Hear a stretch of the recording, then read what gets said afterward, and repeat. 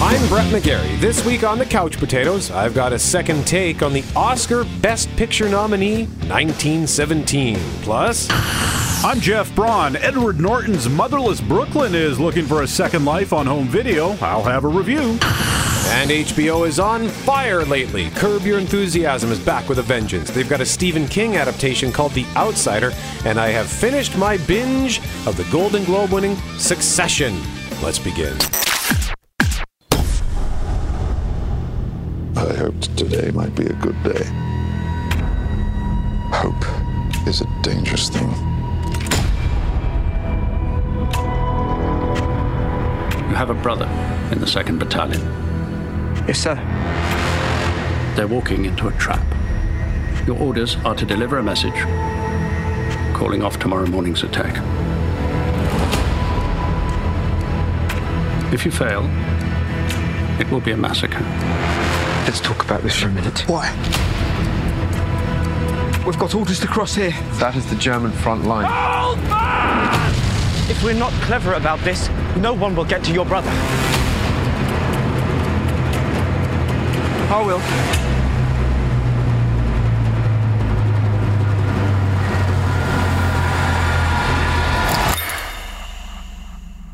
1917, nominated for Best Picture at the Oscars. It took the Golden Globe for Best Picture Drama. Jeff, you saw it last week. What did you give it? I gave it 3.5 couch cushions out of 5. 3.5 couch cushions out of 5. Well, this is interesting because you're usually the war movie guy. Yeah. I normally don't do war movies. It's not that I have anything against them. I just always tend to lean towards fun movies, which is a shame because anytime I watch movies that are more serious, I am typically deeply moved. Like, I still remember how much I was moved by Letters from Iwo Jima. Yeah. But usually I just choose to rewatch The Avengers. There you go. So you didn't watch, have you seen Dunkirk? Oh, yeah. You did see Dunkirk, okay. Yeah, I went to see Dunkirk. That was an outstanding film. Absolutely. So whenever I go see these movies, I always love them. I think with war movies in particular, because of the subject matter, it's just often hard. And yeah, well, it's going to be heavy, right? Yeah, and if there's a choice, like go see serious war drama or go see superheroes, I usually go with the superheroes. Yeah. But hey, this film, I had to see it on the big screen. When I first saw the trailer a few months ago, my jaw hit the floor. And then when I found out you told me that the movie was made to look like one single take with no editing, then I had to see it on the big screen because I love those single take scenes. True Detective did an amazing scene in season 1 that was about 5 minutes long. Mr. Robot, and it was so good. Mr. Robot did an entire episode made to look like one take in its 3rd season. And so when there are no edits, it just sucks you in so deep into the scene because it's fully immersive. Like, you feel like you are a part of the scene. So I was really intrigued and excited by that. Also, I just often find there's too much editing in movies. Like, it just takes you out of the action. The Bourne movies, for example. Oh, I get nauseous watching those. Yeah, it's just edit. That's why that first John Wick movie was so cool, because instead of seeing 19 edits in 60 seconds, they would often just hold the camera as Keanu takes out a dozen Russians. Just hold the camera a bit longer and let the action play out. And in this case, director Sam Mendes opted to do it for the whole thing. And what a brave, but also kind of crazy decision to make. Let's do an entire movie like this. So in case you missed Jeff's review, the plot is simple for 1917. It's World War I. 2 soldiers are tasked with getting a message to a battalion that's about to walk into a slaughter, and we follow them from there. And what an incredible and harrowing journey for these 2 young men. What really struck me was how much detail went into all of the sets and settings in this film. The production design is intense, and I actually spoke with a woman who says that military films, like, that's her jam. Yeah. That's her genre, and she says this is the best she's ever seen. Really? I have to imagine this one's going to be a slam dunk to win the Oscar for production design. Dennis Gassner, by the way, from Vancouver, is in that nomination. I don't think I've ever seen this much detail in any film. Like, when they're walking through their trench, for example, seeing all of the sandbags piled up so meticulously, yet almost made to look haphazard. Like, their trench just looks like this really... Because they would have to make those things quickly back then, even though and for the movie I read, they made almost a mile of trench for real. Wow. And that's it. I was just like, well, okay. Yeah, and what was really cool was that's what it looked like. It looked like it was something that they kind of had to put together quickly. Yeah. But then when they end up in a German trench, you see this concrete foundation. It's a much sturdier trench, complete with like a mine shaft. So that all helped to convey and remind us of the German war machine, to remind us of what the Allies were up against. So not only did it look cool, but it was functional for the story as well in such a profound way. And then when they're having to walk and crawl through so much mud, it's like a bog before they get to this labyrinth of barbed wire that was like something out of a nightmare, and then various piles of destruction, and seeing all of the rubble strewn about. So much rubble. Like, it must have taken weeks to dress these sets. Like, I get anxiety just thinking about, okay, here's your task. Go set up 50 piles of stuff that's made to look like a blown up building. I think I would just quit. So it was crazy. Like, they could have gotten away with a lot less detail and still told this story. But for this film, I think seeing the excessive detail served the film so well to remind us, hey, a war zone is a terrifying place, and what these men went through was truly horrific. Worth noting that this is not...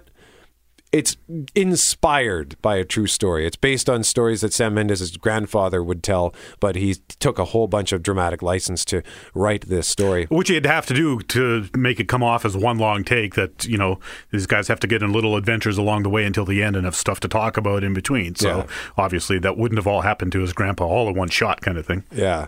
I think the most impressive detail, though, is how they spread carnage through the various spots they visit. Dead bodies have randomly become part of the landscape in some cases. Like, sometimes they're just kind of half consumed by a crater. Like, they're sitting in this crater and there are bodies like sticking out of the walls of this crater.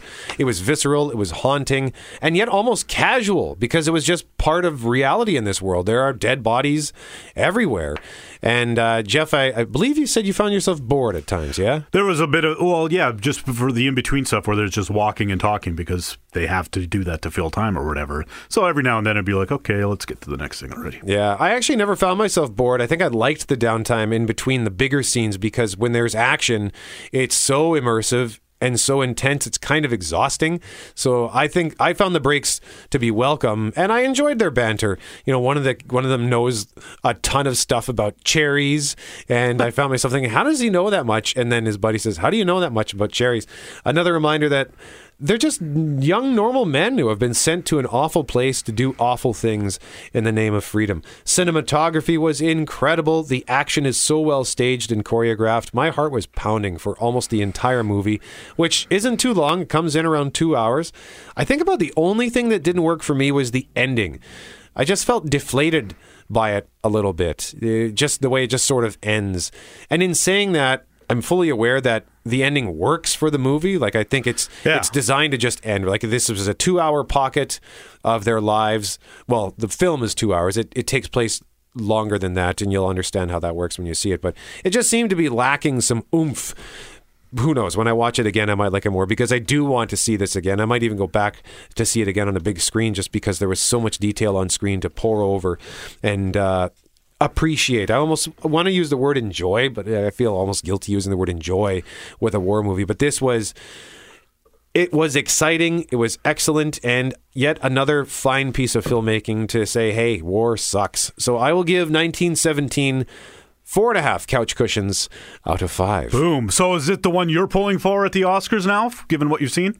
I think so, yeah. Yeah, I would have to go with 1917. Which ones have I seen again? 1917, Once Upon a Time in Hollywood, The Irishman, and I want to say... I don't know what I want to say. I can't remember the full list of nominees. All right, hang on a second. Let's turn to Google. Have you seen Parasite or Jojo Rabbit? I have not. Have you seen Marriage Story or Little Women? No. Or Ford versus Ferrari? No. I think I think that's all. That should cover them all. Yeah. Hang on. Oh, Joker. Yes, I saw Joker. Yeah. No, I never would have been pulling for Joker anyway. But yeah, 1917 for me would be the one. Well, I think you're in luck, because we got a couple minutes yet.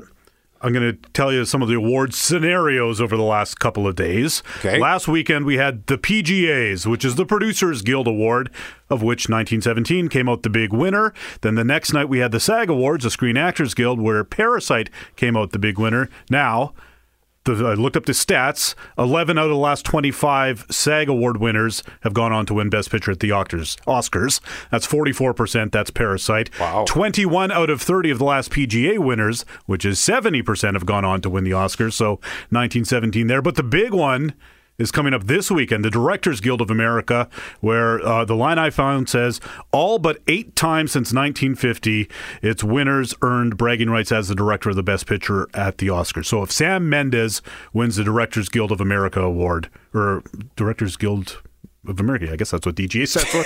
if he wins that, then he would join almost every other movie since 1950 that goes on to win Best Picture. So, which means the movie could win Best Picture, but he might not win Best Director.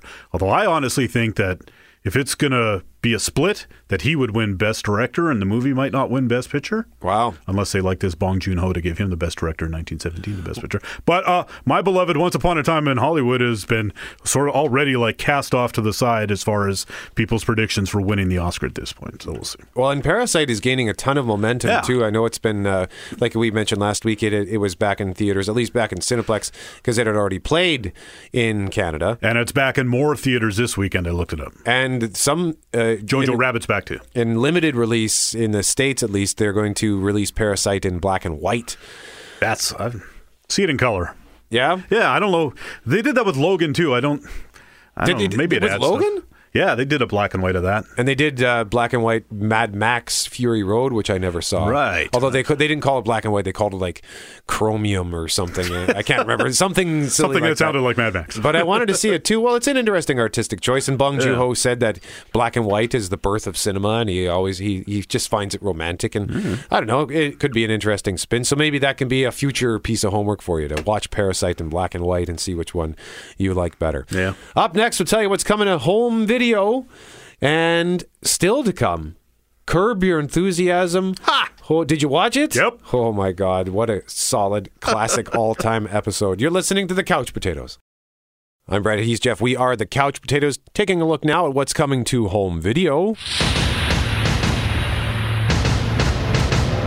Terminator Dark Fate coming to DVD and Blu-ray on Tuesday. I can't remember if you saw that one or not. I have not seen it, but a buddy of mine just watched it last weekend, and he really enjoyed it. He said it was fun. He loved the new bad guy Terminators. And this is the one where you've only had to see the first 2 Terminators, right? That's right. So I could see it because I haven't seen any of the other ones. That's right, yeah. You did see Terminators 1 and 2. Finally, last year for the first time. Hey, better late than never, right?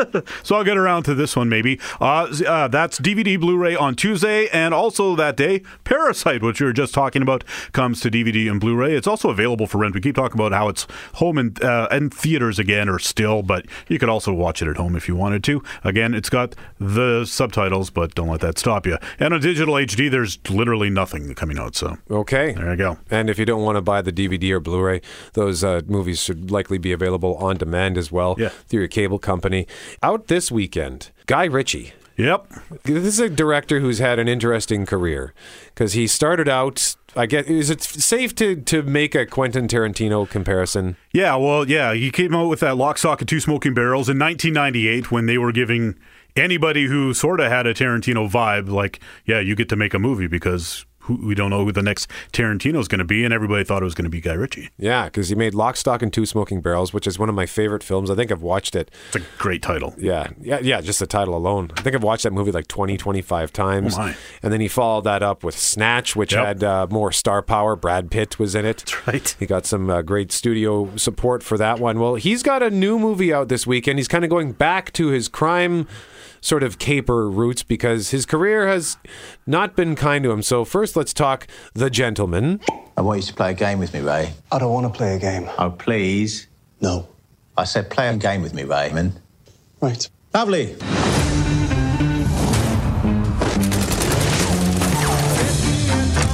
If you smell smoke, it's because there's a fire. So you're going to have to stamp that out quickly. These people are going to clean house, and you are part of that house. In the jungle, the only way a lion survives, not by acting like a king, by being the king. Oh. Brilliant. Yeah, I should actually make a correction. I shouldn't say his career hasn't been too kind to him. He's had such a strange career. Yeah, he did the Sherlock Holmes movies, which I liked.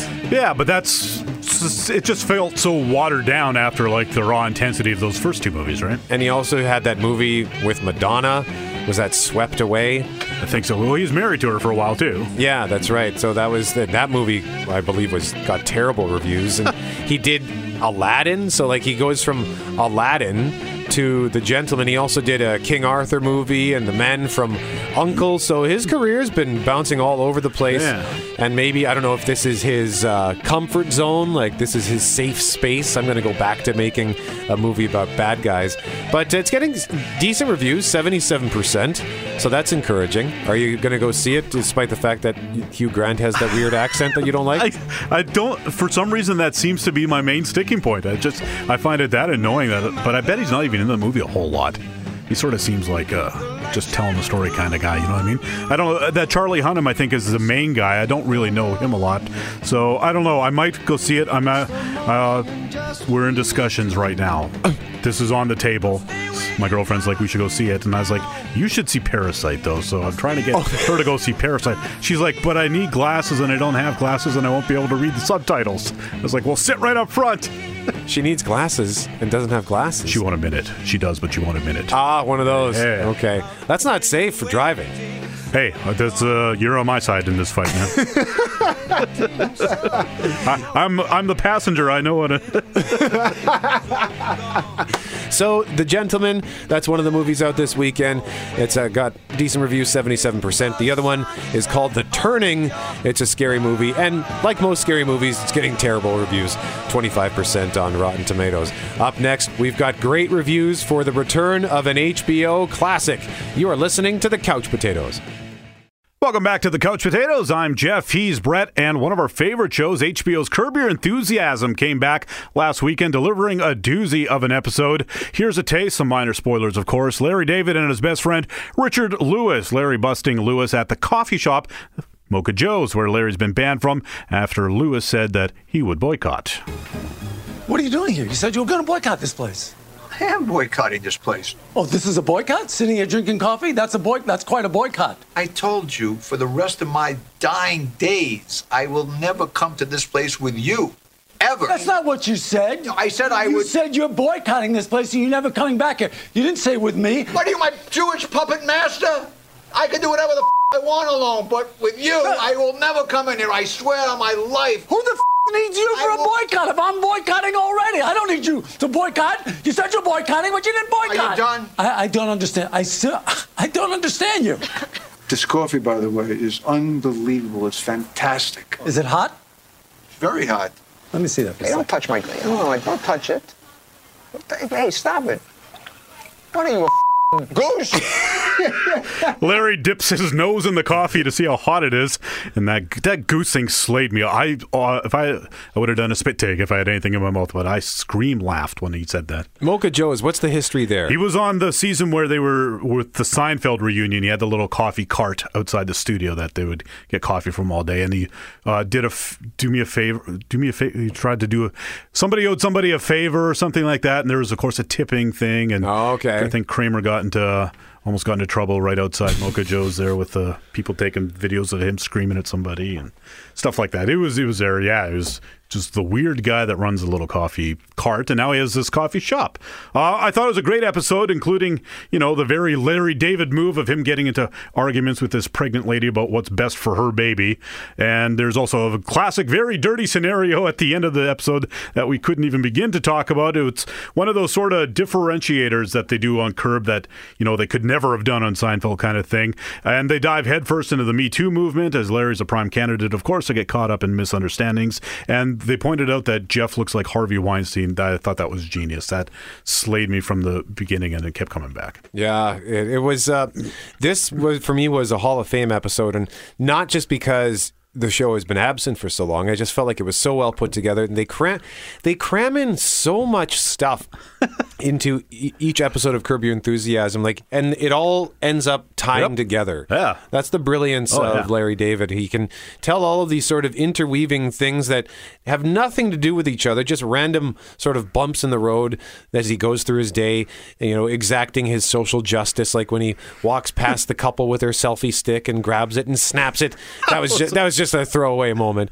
But the way that it all ends up often tying back together, I am always amazed at how well he does this. And clearly, he's had a lot sort of to get off of his chest. Yeah, it's been years that the show's been gone. Making notes in his little notebook for 3 years since it was last on, so he's got all sorts of material to work with, because the Me Too thing would have happened a year and a half ago or 2 years ago if he'd been on every year, but he's been gone since 2017, so he's got all that stuff penned up. Leon was back. He's always a great addition to every scene. Him yelling at Mocha Joe was one of my favorite parts of this. Just the attitude he brings to it, that was just cracked me up. Ted Danson was back, who's always good to see. I was a little surprised they didn't acknowledge the passing in real life of Bob Einstein, who played Marty Funkhauser for years, but then I found this from New York Daily News. It was an article written last week. Jeff Garlin, who plays Jeff Green on the show, and it also executive produces the show with Larry, said that Einstein was scheduled to appear in this 10th season before he died, and he said that sucked. He told the Daily News of Einstein's passing, quote, "We had already started filming. What happened was he had pneumonia and he couldn't come in, and then he was getting better, and then he was diagnosed with cancer, and he was dead maybe a few weeks later." So they had planned for him. They had written him into the show, but then he got sick and died, and so he won't be back. So I imagine at some point they'd do a dedicated to Bob Einstein or something. Yeah, that would be nice of them to do that, to acknowledge him. I was surprised to see Ted Danson because I hadn't seen his name in any of the... No, mind you, I didn't really look that hard, but I hadn't seen his name in any of the write-ups of this season. I don't believe he was in the trailer. And he's been busy with The Good Place, right? So it's not like he doesn't have other active work to do while this was being made. Yeah. Side note on The Good Place, I forgot that The Good Place was back. I checked my PVR, had 2 episodes of The Good Place. I've only watched one of them so far. Okay. Yeah, that is... I guess there's only I think they're only doing 4. There might only be 2 left. Yeah, because they do 9 episodes, then they take their holiday break, and then they come back 4 episodes. So only 2 episodes left in the series. At this point, 1 left by the time people listen to this. Yeah, you're right, because we record this on Thursday. Yeah. So that airs tonight for us. Yeah. Okay. So as far as Curb Your Enthusiasm goes, do you think this Me Too angle that they've introduced, is that going to be the overarching sort of thing that Larry has to deal with this season? I wonder. That's a good call. Because there's always one sort of... He has these sort of weekly adventures, but there's always kind of a theme that goes through each season, whether it's like when he had the fatwa that was on... that was out for him. That was sort of the thing that he kept having to go back to. Or maybe it's the war with Mocha Joe's. Could be both, I guess. Yeah, because of what he does, his move at the end with the property, right? Oh, so, yeah. I'm looking forward to whatever it is. All right, so that's one HBO hit, Curb Your Enthusiasm. It's a proven all-time classic. They debuted a new show this week on HBO. It debuted a couple of weeks ago now. It's an adaptation of a 2018 Stephen King novel, The Outsider.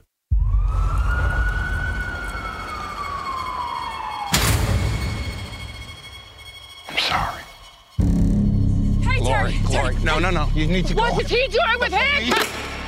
I'm as baffled by this conflicting evidence as you are. Did you kill my son, Terry? Look at me! Terry murdered a child. Everything he does after that is like he's begging us to catch him. What kind of criminal does that? He didn't do it. The evidence and the counter-evidence. I'm struggling with that. Where are you going with all of this? Is that Terry Maitland, 70 miles away. The same day, the same time as Frankie Peterson was murdered. A human being cannot exist in 2 realities at the same time. I didn't kill that kid, Ralph. When the facts are filled with coincidences, don't dismiss those coincidences. I have no tolerance for the unexplainable. Well then, sir, you'll have no tolerance for me. All she's asking is that we keep an open mind. You keep your mind open. I'm just going to look for facts, evidence, dumb cop shit like that. I think you should drop the investigation. If you don't, I feel like something very bad is going to happen. Something bad's already happened. So The Outsider, three episodes have aired now, because there were 2 episodes the first week, right, and then the third episode aired in the second week. I've only watched 1 episode, but the setup is Ben Mendelsohn, who always plays a bad guy. Yep, built to be a bad guy. We wondered, is he ever going to be a good guy? Well, he's a good guy in this. Oh! But he might as well be a bad guy because he's just as grumpy as he always is. He plays a cop. He's grumpy for a reason. His child has died already, so he and his wife are dealing with the grief from that. Jason Bateman plays a guy who appears to be a great family man, coach of the baseball team. But he's a psycho? Well, we don't know. It looks like maybe or maybe not, and hence the Stephen King of it all, the supernatural of it all, because he is accused of murdering a child in rather horrifying fashion. And based on the initial evidence and all of the various eyewitness accounts, it looks like it was him. Like, they have actual hard evidence that points the finger right at him. But then there is conflicting evidence that says, no, it couldn't be him because he was 70 miles away at this conference. So what's happening here? Well, I haven't gotten that far yet, but clearly, because it's a Stephen King story, there's something nefarious that is running afoul in this town. What was really intriguing about the first episode, and I'm curious to see if this is how they're going to tell the story each episode, is the way that they broke up the timeline. Like, they were going back and forth. Like, the first event was way down the line, and then it would just jump back, and there didn't appear to be any. I'm not sure what the rhyme or reason was. It was kind of tough to follow at first, like within the first 5 minutes, because where you go, oh, this happened. This is a flashback. Get used to it. But it was kind of cool, but it felt gimmicky. It didn't feel totally cohesive, but it was an interesting way to tell the story. And Jason Bateman doing yet another serious drama, which is pretty cool because he was great in Ozark. Yeah, he does some dark stuff now, eh? Yeah, and he just seems to well, he's great in whatever he does. Yeah. So I'm also sorry. I'm impressed with how relevant Stephen King remains. So there's like every 6 months we've got and it's based on a Stephen King book from whenever, right? Sometimes it's newish like this one. Sometimes it's really old, like the It movies or whatever. But it seems like twice a year there's like a giant new Stephen King thing. Yeah, I know. I never even heard of this book until HBO dropped this show, which is going to be a 10-episode miniseries. So I think that's kind of cool because we're getting 10 episodes instead of having to cram a movie into 2 hours or even 4 hours like It. I mean, they did a great job, I think, of condensing It into 4, or I guess it was close to 5 hours. But yeah, his books really are built for miniseries because they're so long. Yeah. And they put so much stuff in them. Yeah, It could have probably been like a 5-season television show because there's just so much crap in that book. But yeah, The Outsider, I liked the first episode. I didn't love it, but I am going to continue to watch it because I am intrigued and I'm very curious. And like I said, Jason Bateman is great. I like Ben Mendelsohn because he's just so good at being grumpy. Yeah. So The Outsider airs Sunday nights on HBO. It actually airs before Curb Your Enthusiasm. Up next, I've got some closing thoughts on Season 2 of Succession, and Jeff's going to give you a review of Edward Norton's Motherless Brooklyn. You're listening to The Couch Potatoes.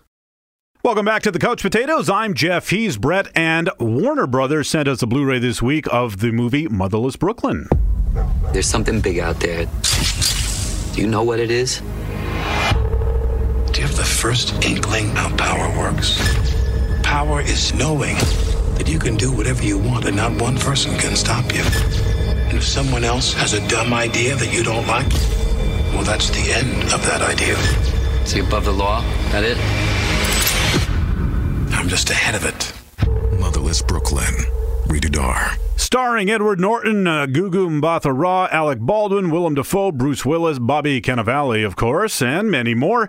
Written for the screen and directed by Norton, it is based on a novel. It got middling reviews when it came out in November. It's at 62% on Rotten Tomatoes, so by no means terrible. It did, though, bomb hard at the box office. $9.2 million in North America, $18 million around the world, and the budget was $26 million. So the box office is kind of aggravating because I like that this movie got made, and I wish more movies like it would get made, but they're going to have to make a lot more money if that's going to happen.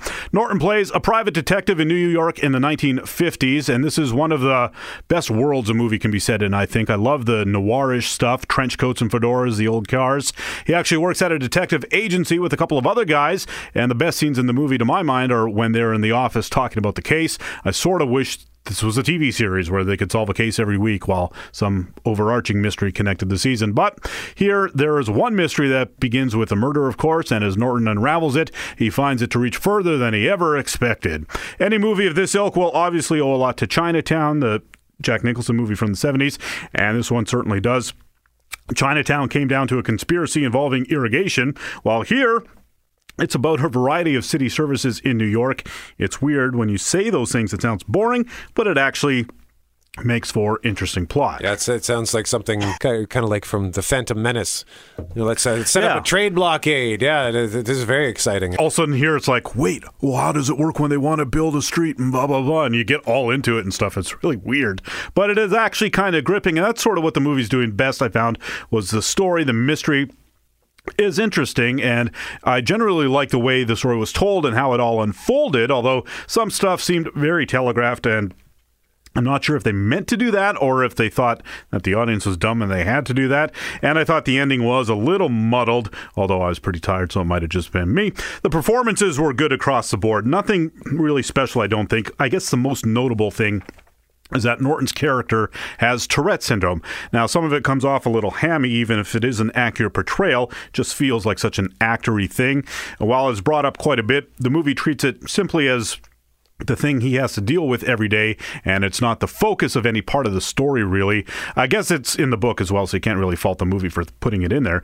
It is there, but it doesn't make Norton's character any more or less interesting. The only thing that's really a problem, though, is the length. It's 2 hours, 25 minutes long, which is ridiculous. It's a labor of love movie for Norton, so I get his reluctance in wanting to cut stuff, but, I mean, come on, you got to cut something. I will admit the easiest thing to have cut is this scene that involves a conversation between Norton and Michael Kenneth Williams, but as a really good scene, I probably wouldn't have cut it either.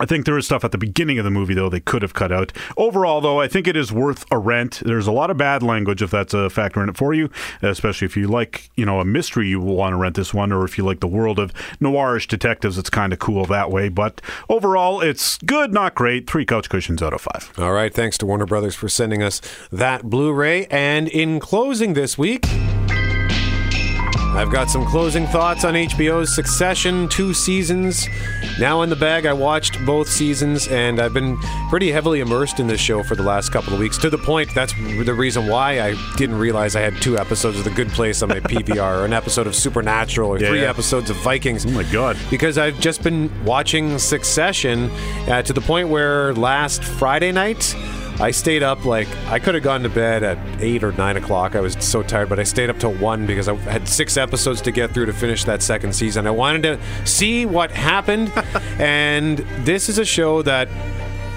I didn't think I would really care for. I thought it looks good, but it involved the business world, and those shows usually aren't my thing. But the performances in this show, as have been going on for the last couple of weeks, are so outstanding. Brian Cox's character is truly one of the most evil television villains I think I've ever seen. He's awful, and comeuppance has had, but I'm curious to know where it goes in season 3. So if you haven't watched HBO's Succession, I highly recommend it. If you are an HBO subscriber, or if you've got Crave, then you can watch it. That's all the time we've got. I'm Brett. He's Jeff. We are the Couch Potatoes. Remember, if it requires getting up off the couch, no bother.